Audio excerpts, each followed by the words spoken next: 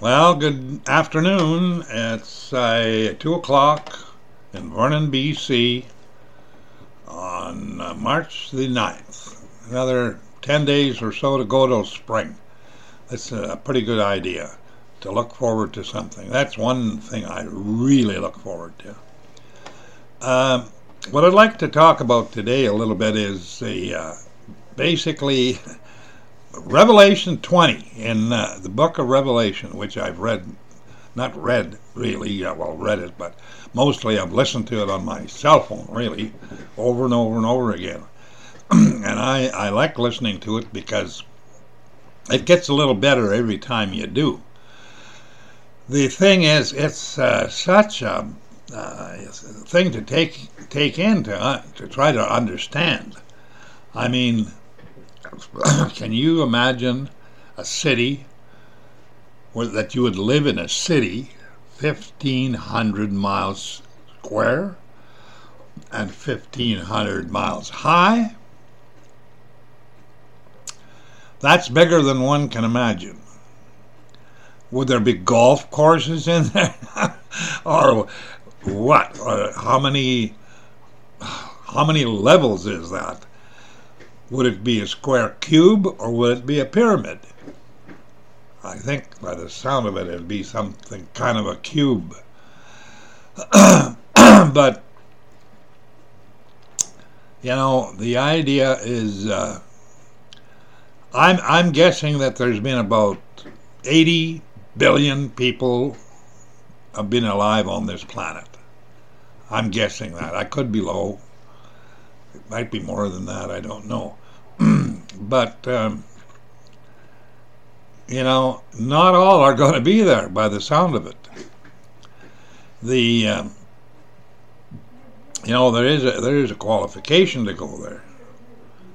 And God says, if you qualify to be in Jesus Christ's book of life, you will be there. But he also says that there will be some who will be the greatest in the kingdom and some who will be the least. So, obviously, there's many levels of existence there,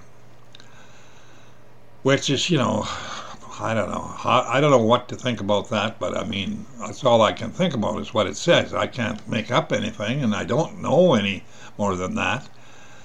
But it blows my mind away to think about a city like that.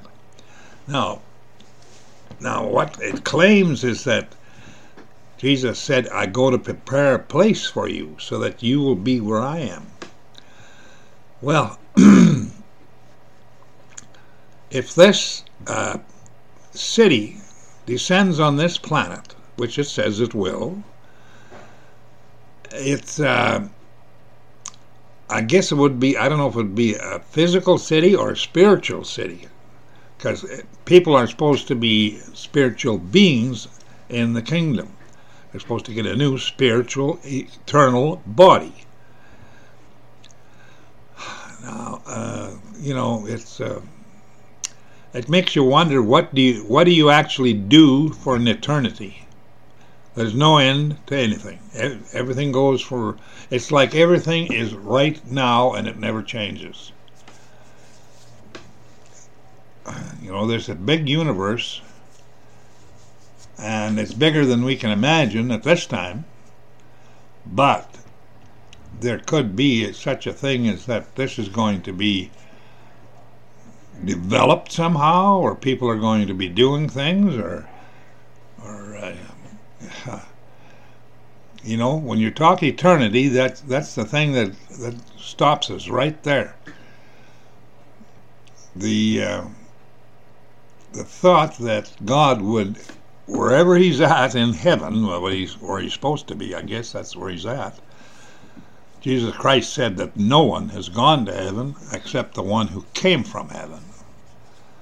And that cleared up a lot of things for me when I realized that. And I mean, I trust that. I believe that what he said is true.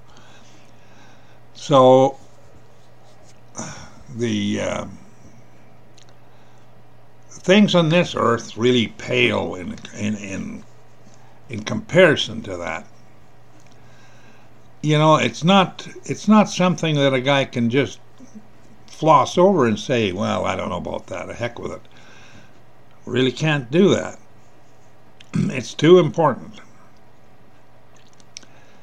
Everybody's going to face it. Not one person is going to get around it. And that's the part that people don't want to really consider. They don't want to talk about it. I don't want to talk about it. That's basically what it turns out to be. And yet, there's nothing more important than that. And the problem is, if it takes humility to actually think about it, because you realize how little power you have, and how you can't do a darn thing about it. You go along and you live this life, and every day you deteriorate a little bit more until you actually, deteriorate right out. And then it's the end. And then says, and then it's the judgment. And that's the big thing.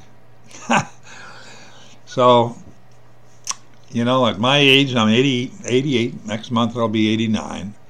I'm starting to think about it now, a lot more than I used to, that's for sure. And I suppose that happens to everybody. But the good news is that a person has lived, I've lived a pretty good life. I believe that God has actually blessed me in this world. Not for anything, not that I was a good guy or lived right. Shucks, no, I did everything under the sun when I was a young guy. Or younger. And, I believed. That's the one thing I did. And I did go to church a while, but not, I don't think that doesn't really count, I don't think. Because the main thing it says is, do you believe that God sent his Son to this earth to die for your sins so that you could be in the kingdom with God the Father and the Son and whatever. That's basically what it is. And it doesn't matter how many big houses you have or how much money in the bank you have. That is all just gone. That's nothing.